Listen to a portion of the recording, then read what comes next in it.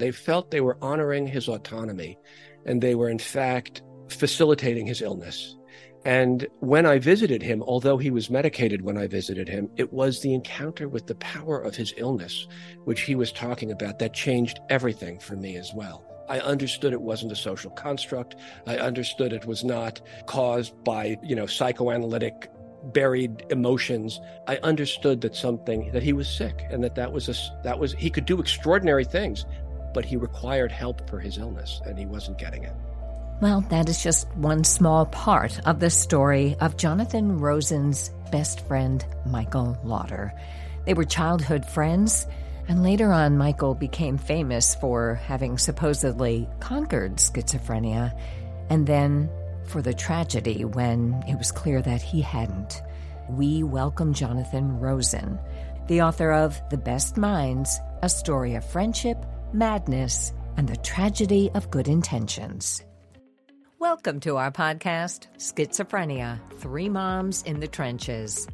From the place where schizophrenia and real life collide. East Coast, West Coast, Middle America. With Miriam Feldman, Mindy Greiling, and Randy Kay. Finally, a place to talk about the truth.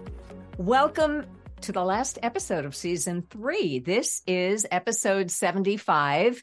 We are so excited to have Jonathan Rosen here with us tonight. He wrote a book we all loved. I don't know about you guys, but it made me cry. It's called The Best Minds.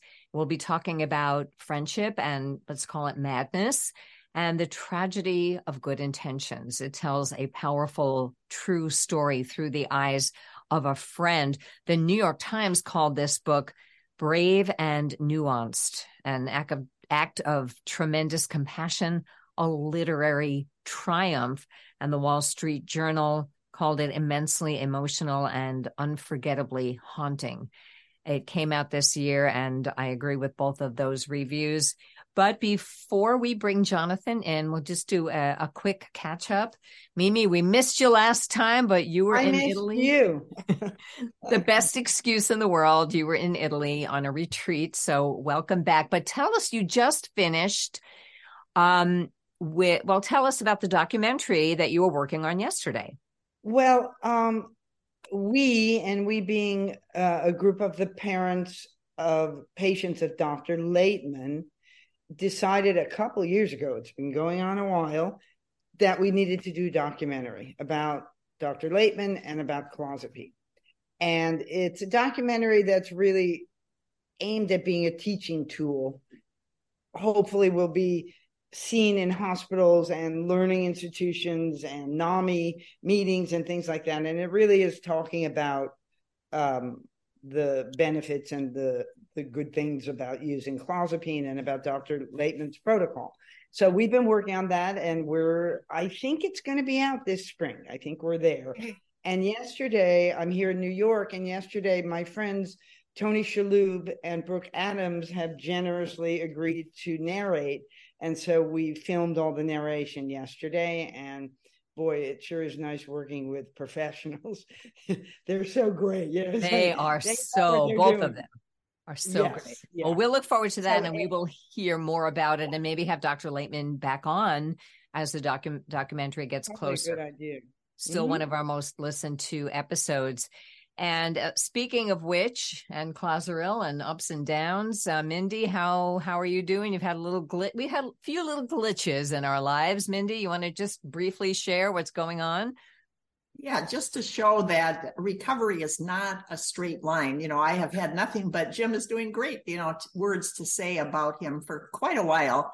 But last week, one of his lab tests showed that his clozapine had spiked, and he was getting more of it than usual. So Dr. Laitman just lowered it a tiny bit, but that somehow has thrown him off. And yes, a couple days ago when Roger, my husband, went to pick him up from work, he wasn't there. And about the time he should have been coming out the door and Roger was getting worried, Jim called, and this work is in St. Paul. Jim was over across the river in Minneapolis and disoriented and didn't really know how he got there or where he was. And so Roger had to try to get him back to the car. And Jim was on a part of the campus where Roger couldn't drive to and Jim couldn't walk. So it was quite an episode.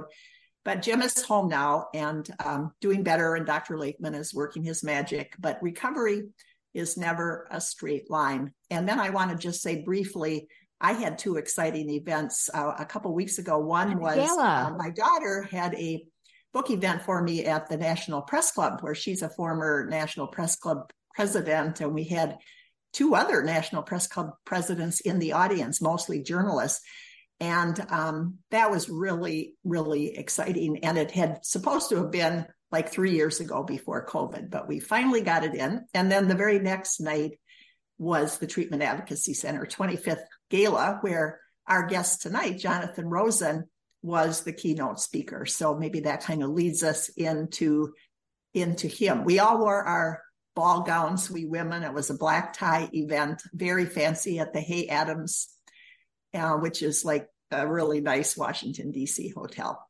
Oh, that's wonderful. And yes, we all, I always show a slide of the game Chutes and Ladders when I talk about recovery, because if you're just listening to us, by the way, thank you for discovering our podcast. We are Schizophrenia, Three Moms in the Trenches. Those are the trenches of having, in our case, sons with schizophrenia. We're also authors of books, and we advocate for our families all the time.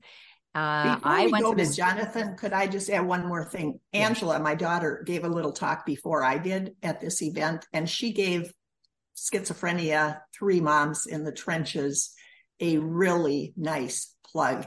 And the people she had invited were pretty much all people that had an interest in mental illness. They were journalists, but they were often there with a double hat. So we got a really nice plug at that event. That's wonderful. The wonderful thing about a podcast is not just ours, but all of them, blogs and podcasts, they're out there. And I'm hearing now from people who are discovering our first 3 episodes, which were during COVID, I think, when your books first came out and we first met each other. And the content is always there. You can always search on some of the episodes that we mention. And like the Dr. Laitman episode, I don't know the episode number offhand, but just search on Laitman when you see wherever you get your podcast, and you'll find some of these episodes. If you're watching on YouTube, I usually stick a graphic up there to help you out. As for me, very quickly, if you don't know, my son is currently awaiting a second court date, and things move slowly. They move very slowly. He has been in there 2 months, and I finally got the form to fill out to be able to visit. So that's kind of where we are, but he seems safe, and they're giving him his Haldol. So for now, I'm happy about that and living one day at a time. I do want to read one more thing, and then we're going to bring in Jonathan. There's a girl who writes to me, and I often forward it to you guys, and her name is Heather. I'm not going to share her last name, and I've just named her our resident poet. Heather has schizophrenia and is such a beautiful writer, and her poems are long, so I'm only going to read a verse or two, but I just want to share. It's just like the minds. Jonathan's book is called The Best Minds, and Heather has the best mind. She's a beautiful poet, and she's writing about her condition. And, she writes where she is right now, how she feels. 4 weeks have passed since water touched my skin, a monthly chore that feels impossible to begin. Choosing an outfit, a daunting daily task, leaving me paralyzed, unable to unmask. Delilah, my beloved, a tortoiseshell grace, I'm guessing a cat. I tend to her litter, providing a clean space. Her meals, 5 a day in portions so small, a little grazer. She trusts me above all. And she goes on, but in one poem, the despair that she feels where it seems impossible to take a shower. And to a small extent, I think we've all had days like that, but she's had a month like that. And yet she can feed her cat 5 meals a day. There's love there, and there's care. So Heather, thank you for writing another beautiful poem. And if I get Heather's permission, I'll put more of it in the show notes. Coming up on season 4 of Schizophrenia, Three Moms in the Trenches, we will open with Tony Roberts, who has written a book. I'm one of the contributors, called Hope for Troubled Minds. of like love letters and letters from family members to their family members with mental illness, and a lot more. Tony is going to be a wonderful guest. We do have Gordon Levine coming from the Schizophrenia and Psychosis Action Alliance, finally, where we don't have a date yet, but we will get Judge Laifman from Florida on here. I swear we will. I've just heard from Katie Ardale of the National Shattered Silence Coalition. She'll be coming on. And Kevin Early, who is Peter Early's son, will be joining us to share his experience with psychosis and bipolar. So we have a lot ahead. Thank you for listening. All right, let's bring on our guest. Jonathan Rosen, again, the author, and there he is. He's a brilliant and heartbreaking account of an American tragedy. And it's a haunting investigation of the forces that led his closest childhood friend. We all have one of those, that neighborhood guy that was our everything, from the brilliant promise to, let's just call it tragedy and leave it at there. It's a wonderful, heartbreaking book and a story that needed to be told. So welcome, Jonathan. Thank you. Thank you so much for having me. I'm just going to kick off with the simplest question, but what inspired you to write the book?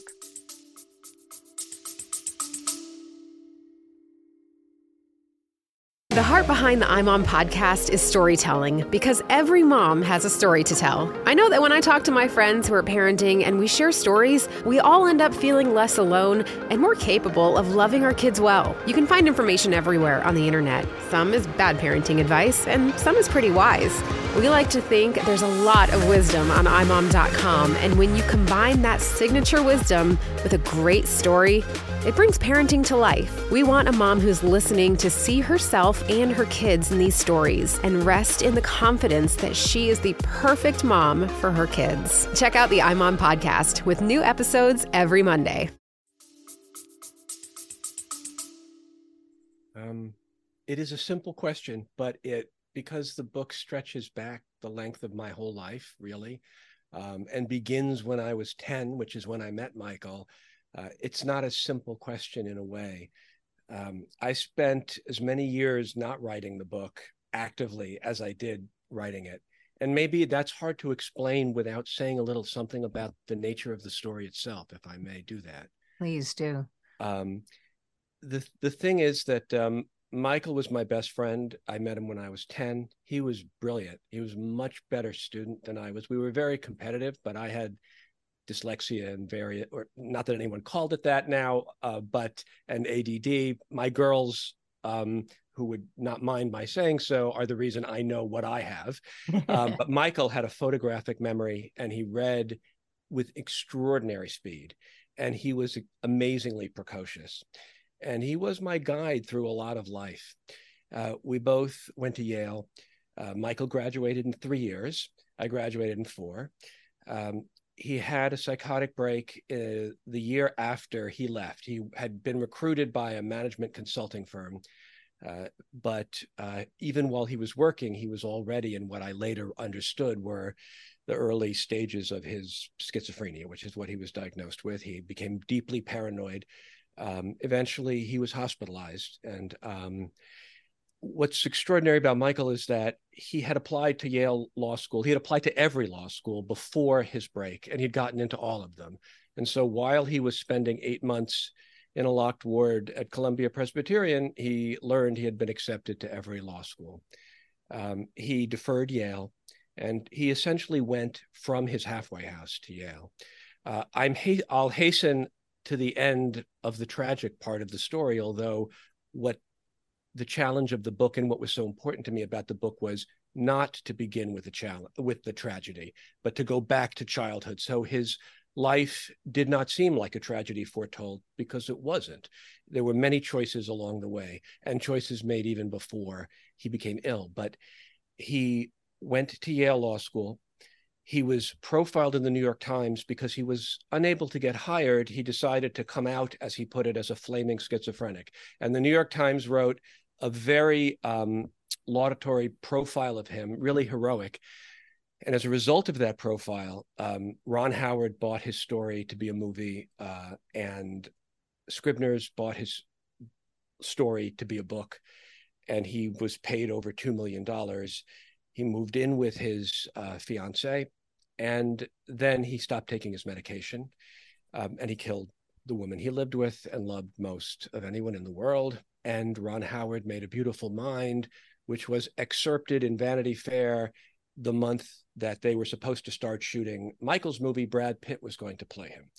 And the reason why I say all these things, these are all the public, mostly the public pieces of the story. But my friend, who had been celebrated for his brilliance in the New York Times, 3 years later was on the cover of the New York Post under a giant single word, psycho. The worst flip side of everything he had become, because he had become enormously inspiring to many people.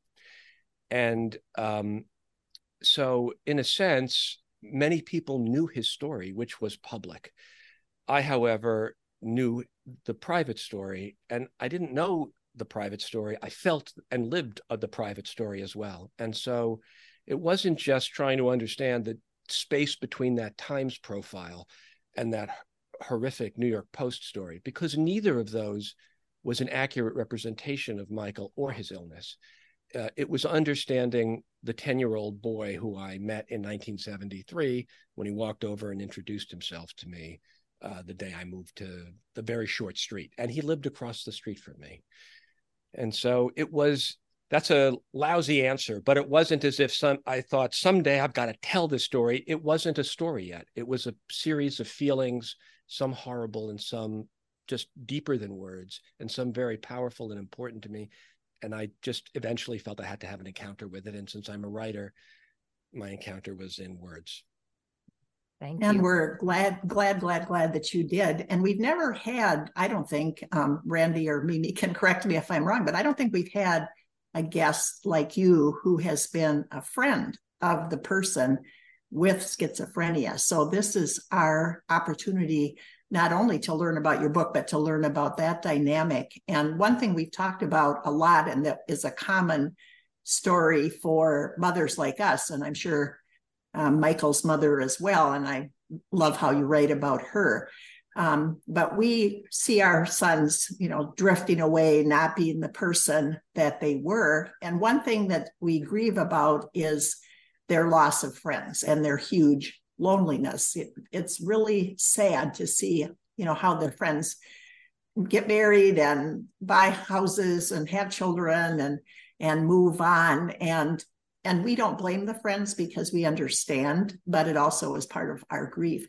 So I wonder if you could tell us from your standpoint, which is part of what's in your book, of course, but tell our listeners again how that feels from your viewpoint as a friend, to see your friend changing, you becoming probably uncomfortable around him, and then wanting to be loyal, but your life is moving on and all of that. Could you talk about that? Yeah, sure. I think it's enormously important. And it's a little, it's complicated.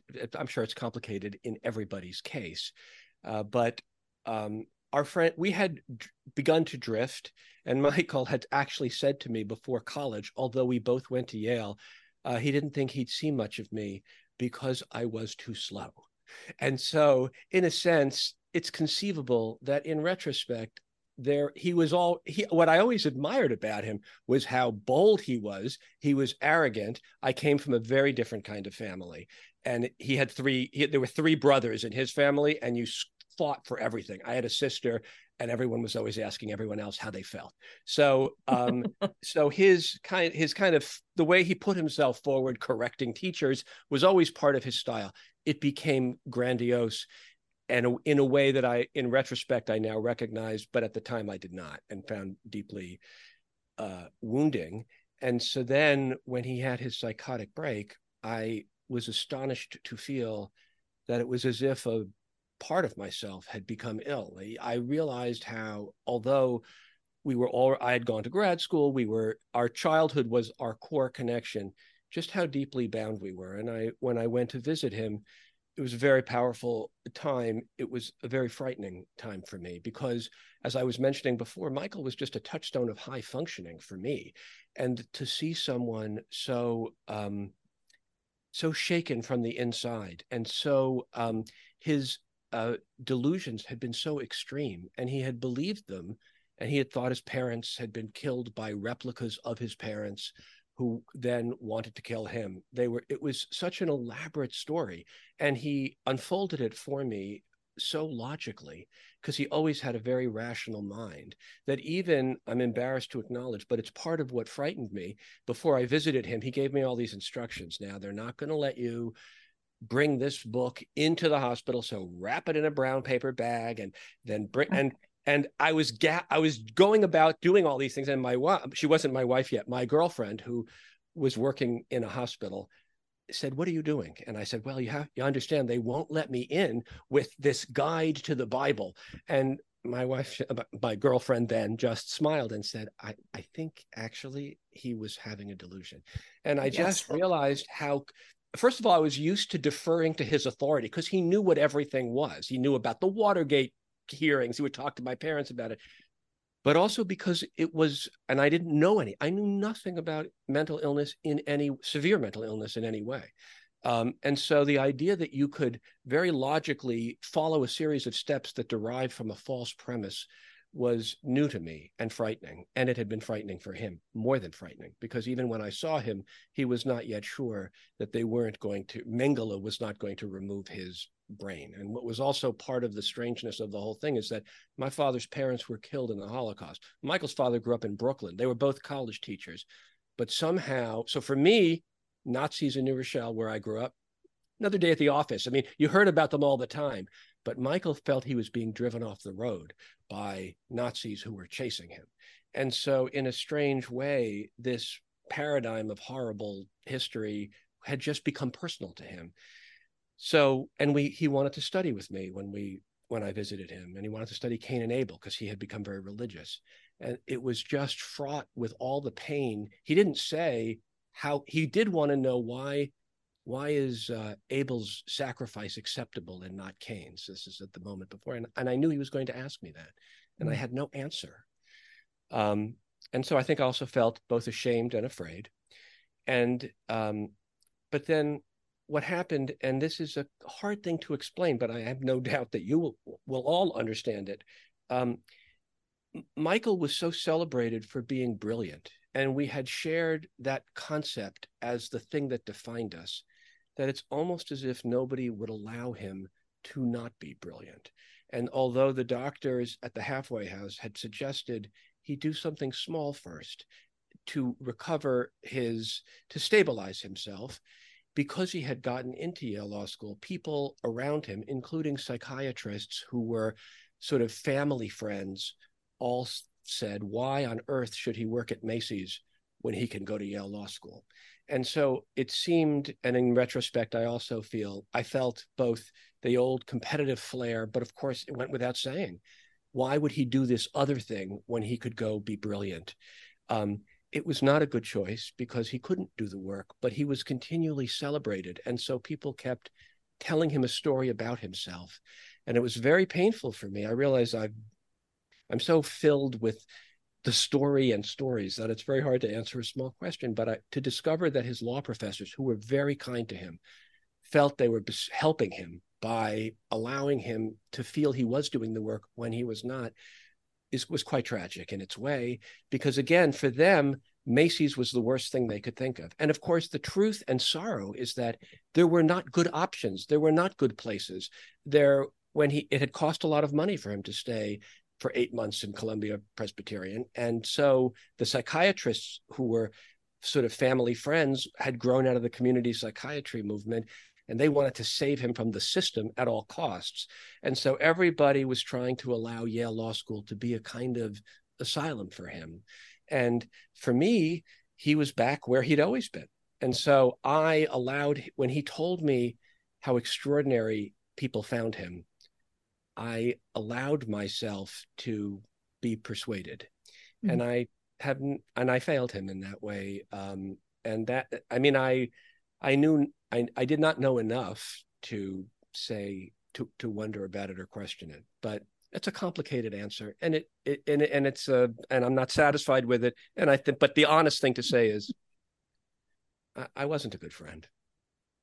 Well, I think there's a lot of guilt. We all have guilt too. We could have done this. We should have done that. We should have learned about that sooner. And so it sounds like friends feel that way too. But I would say the fact that you visited him and kept in touch at all is extraordinary. Yeah.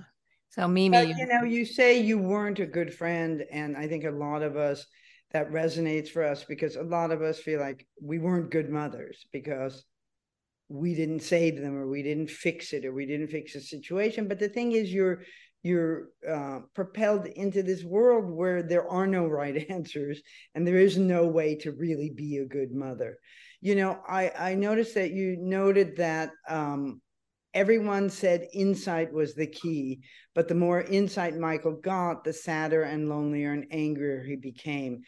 And that strikes a real chord for me, because I remember reading in Dr.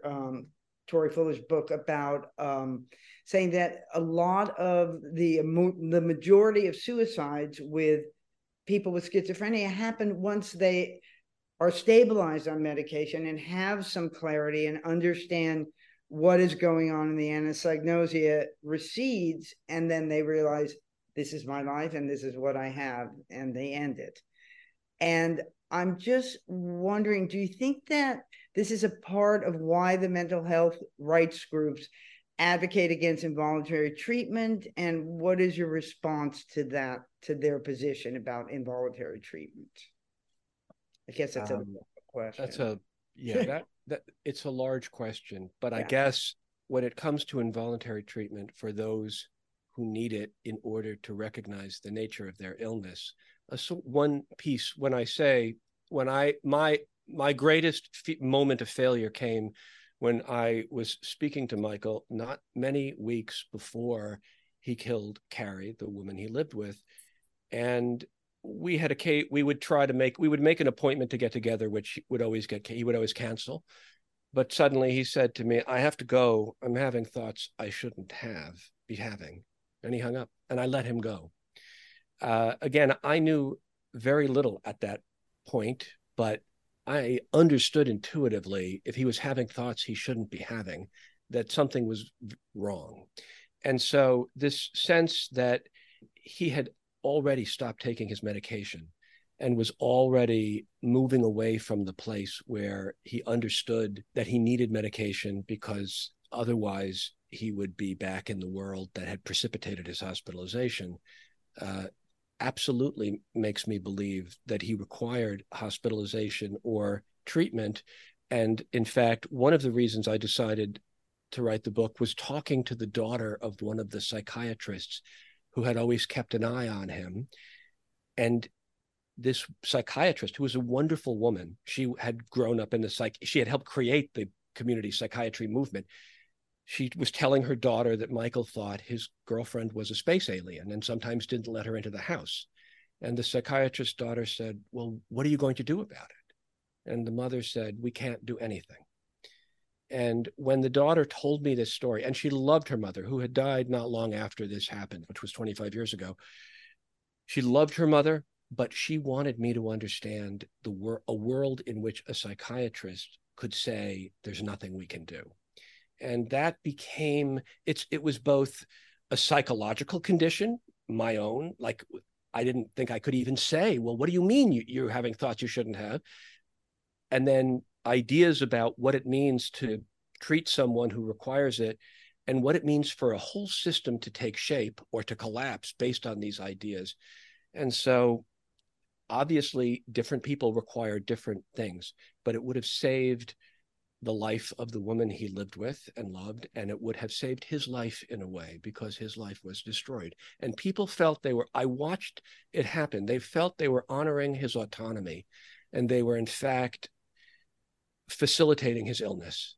And when I visited him, although he was medicated when I visited him, it was the encounter with the power of his illness, which he was talking about, that changed everything for me as well. I understood it wasn't a social construct. I understood it was not caused by, psychoanalytic buried emotions. I understood that he was sick, and that was he could do extraordinary things, but he required help for his illness, and he wasn't getting it.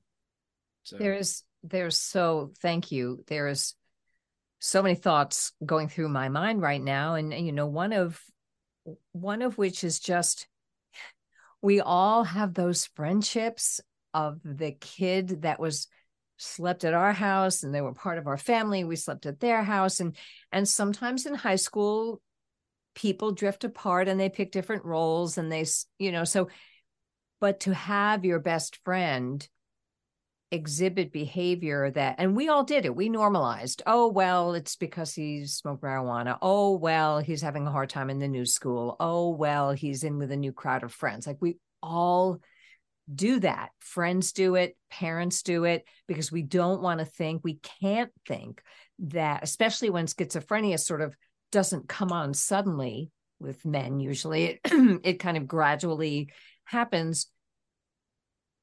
We just sort of watch and explain it to ourselves and say, okay, I guess it's okay. And I know your book, which is such a tribute to your friend, but also a expose of the system and a memoir, just a memoir of, two young men who lived on the same street in New Rochelle, right down the road from me, because I live in Connecticut, and I understand that, and just the things we do when we're teenagers and how it could get out of hand.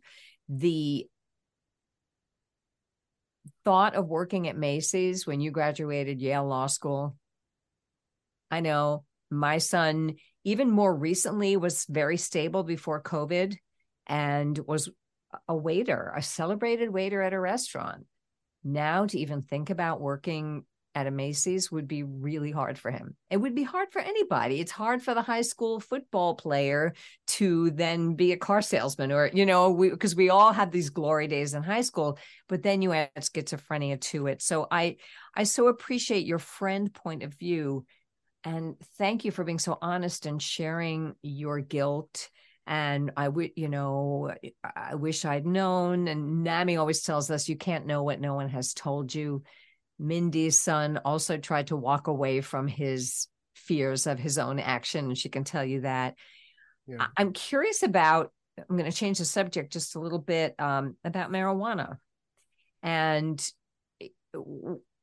what you feel.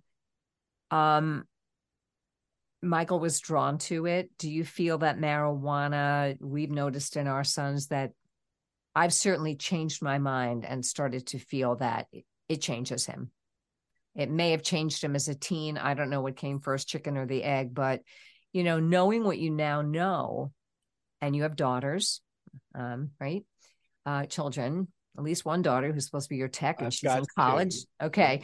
So, what do you now know about marijuana? Not that kids would listen to us, but what would you say to people about that influence? I have very strong feelings about it. And I think that we're making a dreadful mistake by not simply making it as available as we now do, but promoting its benign and even beneficent qualities, so that you would not imagine that if you were predisposed potentially to a psychotic break in the future, you would be harming yourself. That seems quite clear to me. I interviewed a scientist who has told, when we were just chatting, and I asked her about her kids, and she said, well, she mentioned two of them, and she said one of them is 22, so she's still in the corridor. And I said, what do you mean by the corridor? And she said, well, her brain is still forming. And then she told me that her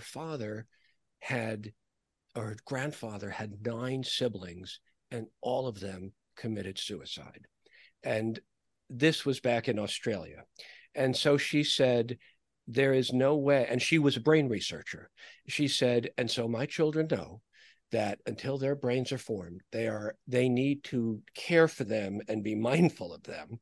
And the interesting thing is, of course, I'm sure that many people have no ill effects or no lasting ill effects, but there are absolutely precipitating elements for people who are headed in that direction for reasons of genetic predisposition. We don't know why.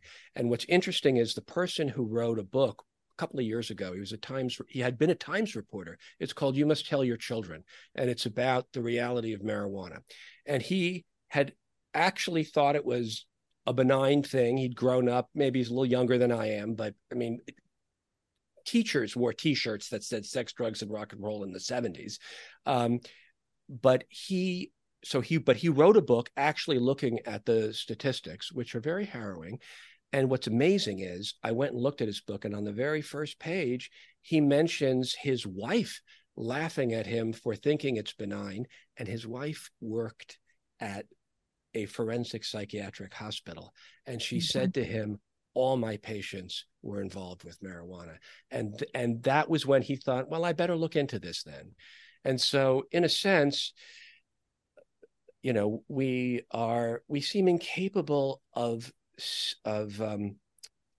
taking a middle path with almost anything, you know, if you know what I mean. Either it's everything is forbidden, or suddenly it's not only permitted but celebrated as the ultimate usefulness. One of the things that interested me was how antipsychotic medication was introduced around the same time as LSD, and psychiatrists essentially had a drug in one hand for suppressing hallucinations and a drug in another that induced them. And the culture decided that the one that induced hallucinations was mind expanding.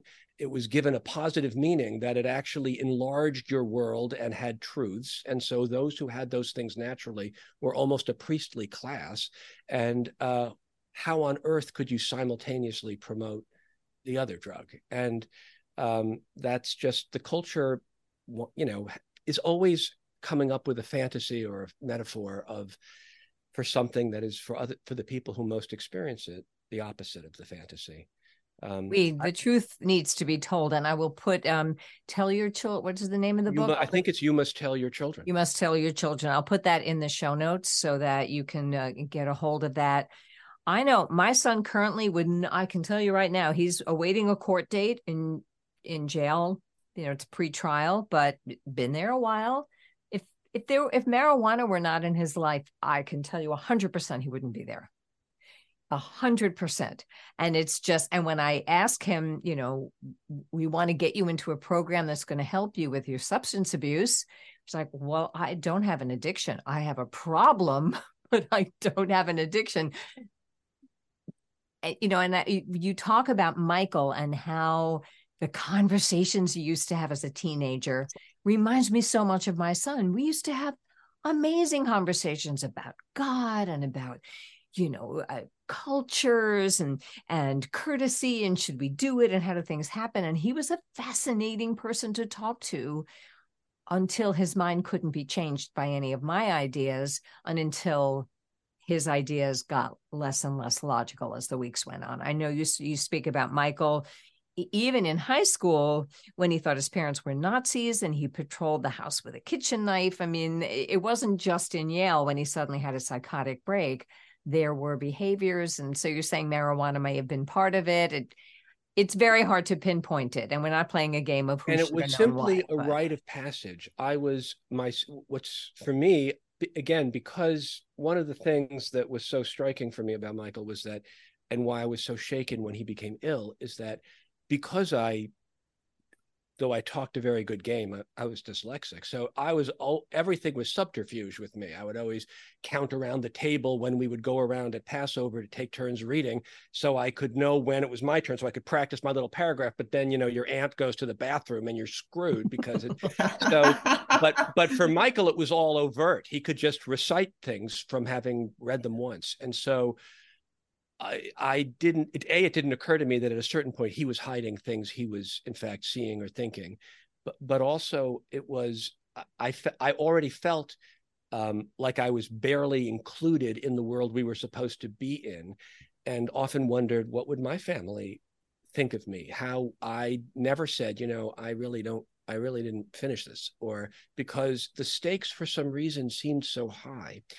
And I think that was part of the desire people felt to save him from what they imagined was a horrible alternative, whereas I'd like to think we could live in a world where it wouldn't have to be a horrible alternative. And also someone, I think it was Mindy, you said that it's not a straight line, about when you were speaking of your son.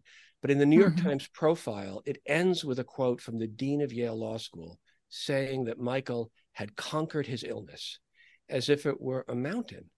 And in a sense, that was done with great good intention, but it did a great disservice to the journey he was on, because that was not, no one conquers that illness. That was a colossally ignorant statement about mental illness. And I think people are so smart that they can somehow cope with it or conquer it is part of our thinking. We like to think that the people who suffer with schizophrenia, the people who are in prison and jail, unhoused on the street or living on the subway, are somehow lessers. They have mental illness, they're lessers. It must have been their family's fault, their mother's fault, their fault. They must have used drugs. They must have done something. Something must have happened. And we like to think, if we lead good lives, if we are really good families and mothers and we have smart children, this won't happen to us. And friends, it will protect us. I remember asking the psychiatrist when Jim was first diagnosed, I remember saying, will he still be smart? I wanted him not to turn out to be one of those people that, wasn't very smart because of his illness. So there was my bias right there. I wanted him to still be smart and doing well. But Randy mentioned earlier that my son had delusions like Michael did. He thought he needed to kill me. And thankfully, he left the house. He didn't want to follow those delusions. He had a little bit of rationality, but he thought he really should, because I was an imposter. This story of the parents or whoever is killed being an imposter is so common. So if we were taught not only about marijuana and the dangers to the brain that's still in the corridor, but also about the symptoms of schizophrenia or any mental illness, but usually schizophrenia, it's very common to think somebody isn't the real person. That was in A Beautiful Mind, where, that character, John Nash, was thinking horrible thoughts about his wife, and she had to leave the house and was afraid of him. There was just a person in the newspaper today that I read about a young woman, or she was in her 30s, who killed her mother. And the reason she did was because her mother wasn't her mother. She came at her with claws and actually scratched her. So this young woman had to strangle her mother to death. She strangled her to death because it wasn't her mother. And that is just a common delusion. So why don't we know about it? And why don't we know that that person is in huge danger? It's not whoever they're going to kill or might kill, or in my son's case, leave the house and walk for hours because he didn't want to come home and kill me. But, the idea that we would just let people like that muddle along and live their lives without any intervention just incenses me. So I'm wondering what kind of camp you're in about what should be done when someone has anosognosia and people do recognize that these are very common symptoms and that they're dangerous, but yet we wait longer before we intervene and help them. The way I try to describe it to people who come at it from a very different place is simply to say that if I passed out on the street, maybe I had a heart attack, maybe I had low blood sugar, maybe I fainted, I would like to think you would call an ambulance for me, because something had happened to me. You wouldn't ask where I wanted to go. You would know I needed help. And I understand that most people give the presumption of sanity is necessary. But if people understood the nature of the illness, that it affects a certain percentage of people and a fraction of what is itself a small percentage of people who, untreated, do not know they are ill, it would make a difference, because that actually was the humane aspect of a diagnosis instead of demonic possession or a character flaw. So people felt that it was almost unseemly to suggest that this might be something that happened if they weren't getting the medication they needed.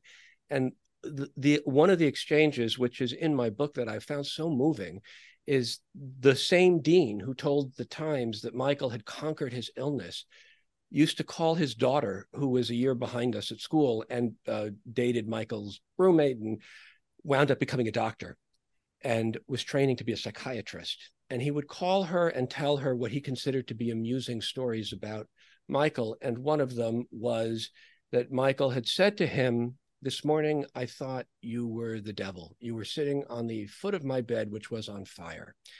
And the dean said to his daughter, "I never realized people with schizophrenia were so neurotic." And the daughter, who was doing her rotation in Boston, working with mentally ill homeless people who had to be coaxed into the hospital and often refused care, the daughter said to him, "Dad, you have no idea what you're talking about." Oh, and good. What's amazing is that both of them told me the same story. He found it a kind of amusing difference he'd had, but that's because he'd grown up in the era of psychoanalysis, where everything was on a continuum. You could say this was neurosis instead of understanding what it really meant to be psychotic.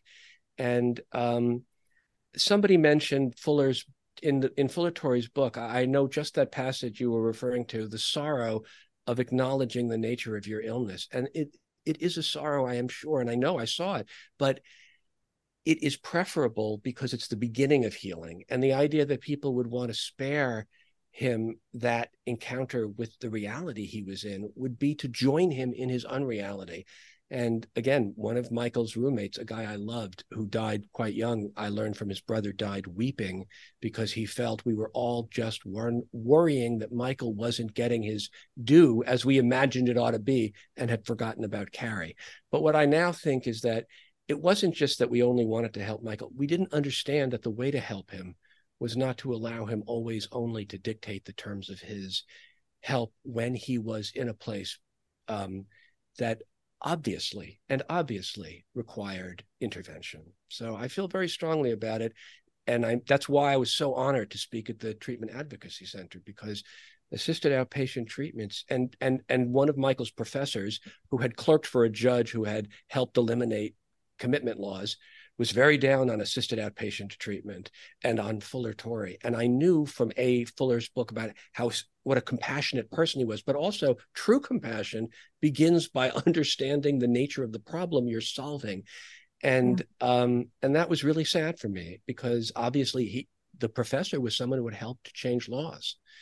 And so wow. I guess that was another reason why, as I wrote my book, I can't say it was the impulse to write it, but it felt important not just to tell stories, but to untell certain stories that I had once believed in that were false.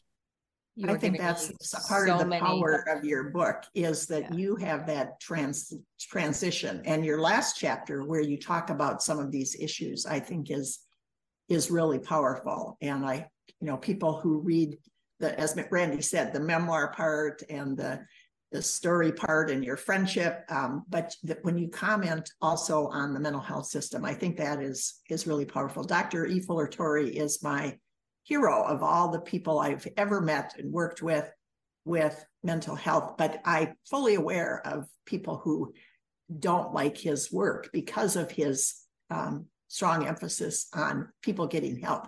But that's why I love him. And we'll put that in the show notes as well. I'm going to throw the, Jonathan, you're giving me so many sound bites. I'm going to have to make a million of them, but I think I know which one I'm going to use. I'm going to throw the last question to Mimi. We're coming up on an hour. So already, my gosh. Yes, I know. We always feel like we could talk for 2 hours when we have a guest like you, Jonathan, but Mimi, I'll give you the final question. And then Jonathan, you'll have a chance to add anything we forgot to ask you. Okay. So Jonathan, you brought to mind something for me that I think is so pivotal in all of this.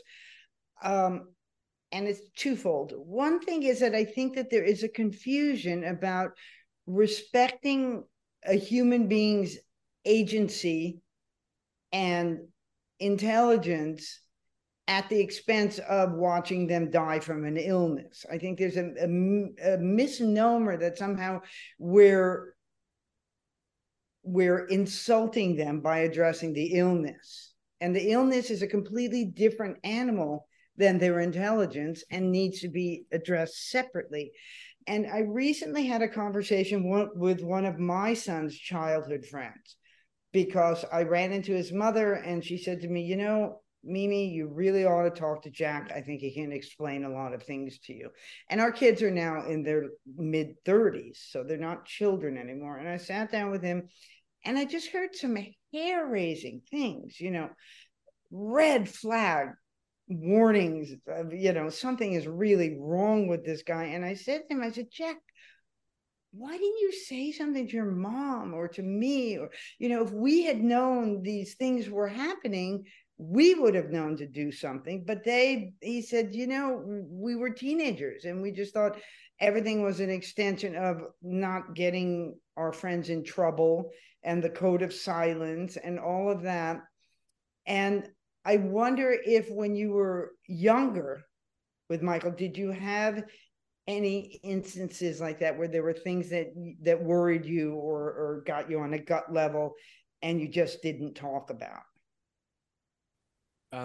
Nothing so overt that I would have said this is wrong and strange, but absolutely things that in retrospect I see as connected to his ultimate illness, for sure. Yeah.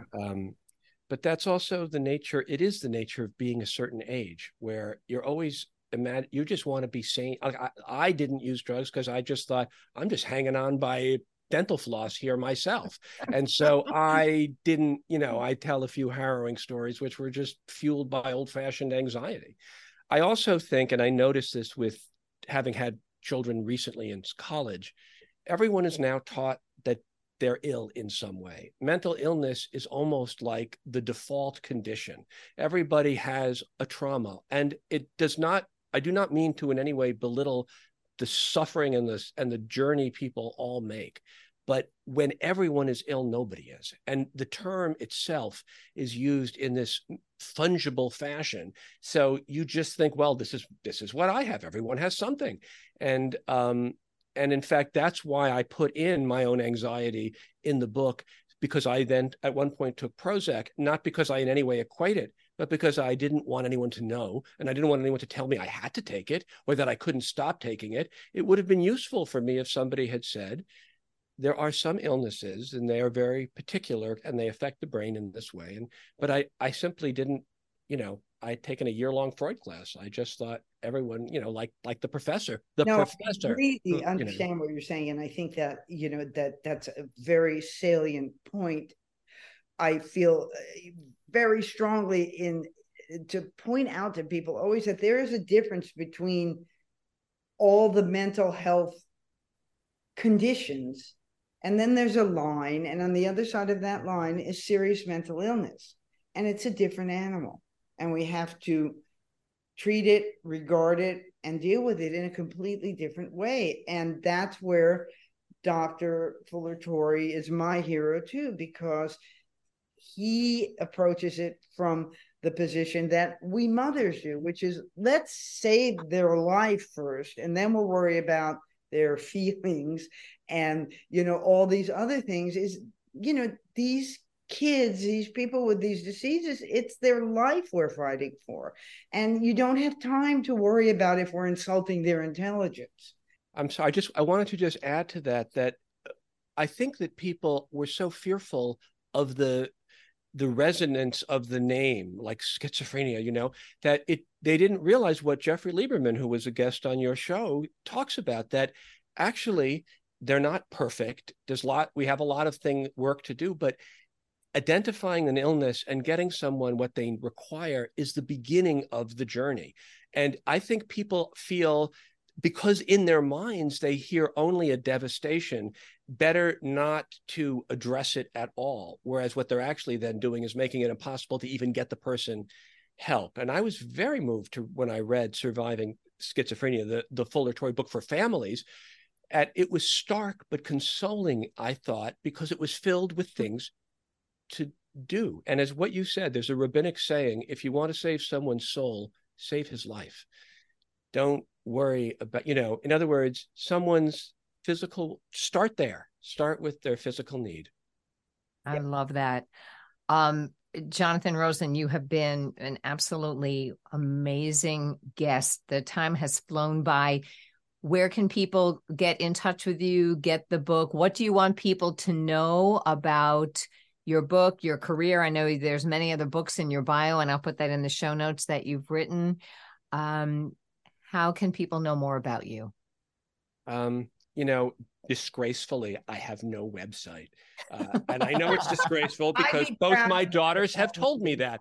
And in fact, there's a really nice writer whose middle initial is W, but is also Jonathan Rosen, who's a writer who writes for The Atlantic, as I do sometimes. And he gets lots of my email and forwards it to me. So I apologize because, of course, I've gotten the most moving letters. All I can say is I've written a bunch of books. Amazon, in a funny way, at least bundles me with my other books, perhaps. And you'll know more about me reading the acknowledgments of my book, where I have many people to thank because I met so many wonderful people. And I hope soon to have a website. I promised I would have one by the paperback. Well, thank you. Have your daughters do it if they're after you. She's doing it. She's doing it. She has to. Oh, yes, she is. exactly. Oh, good. Well, the book is The Best Minds, a story of friendship, madness, and the tragedy of good intentions. And it was published in April. It is wonderful. You can definitely find it on Amazon and wherever you get your books. And we hope you'll come back again. This has been great. Thank you so much. Thank you all so much. This was wonderful. Hey, thanks for joining us for this episode of Schizophrenia, Three Moms in the Trenches with Randy Kay, Mindy Greiling, and Miriam Feldman. To get in touch with us or to learn more about our books, please visit our websites at miriam-feldman.com, mindygreiling.com, or randykay.com.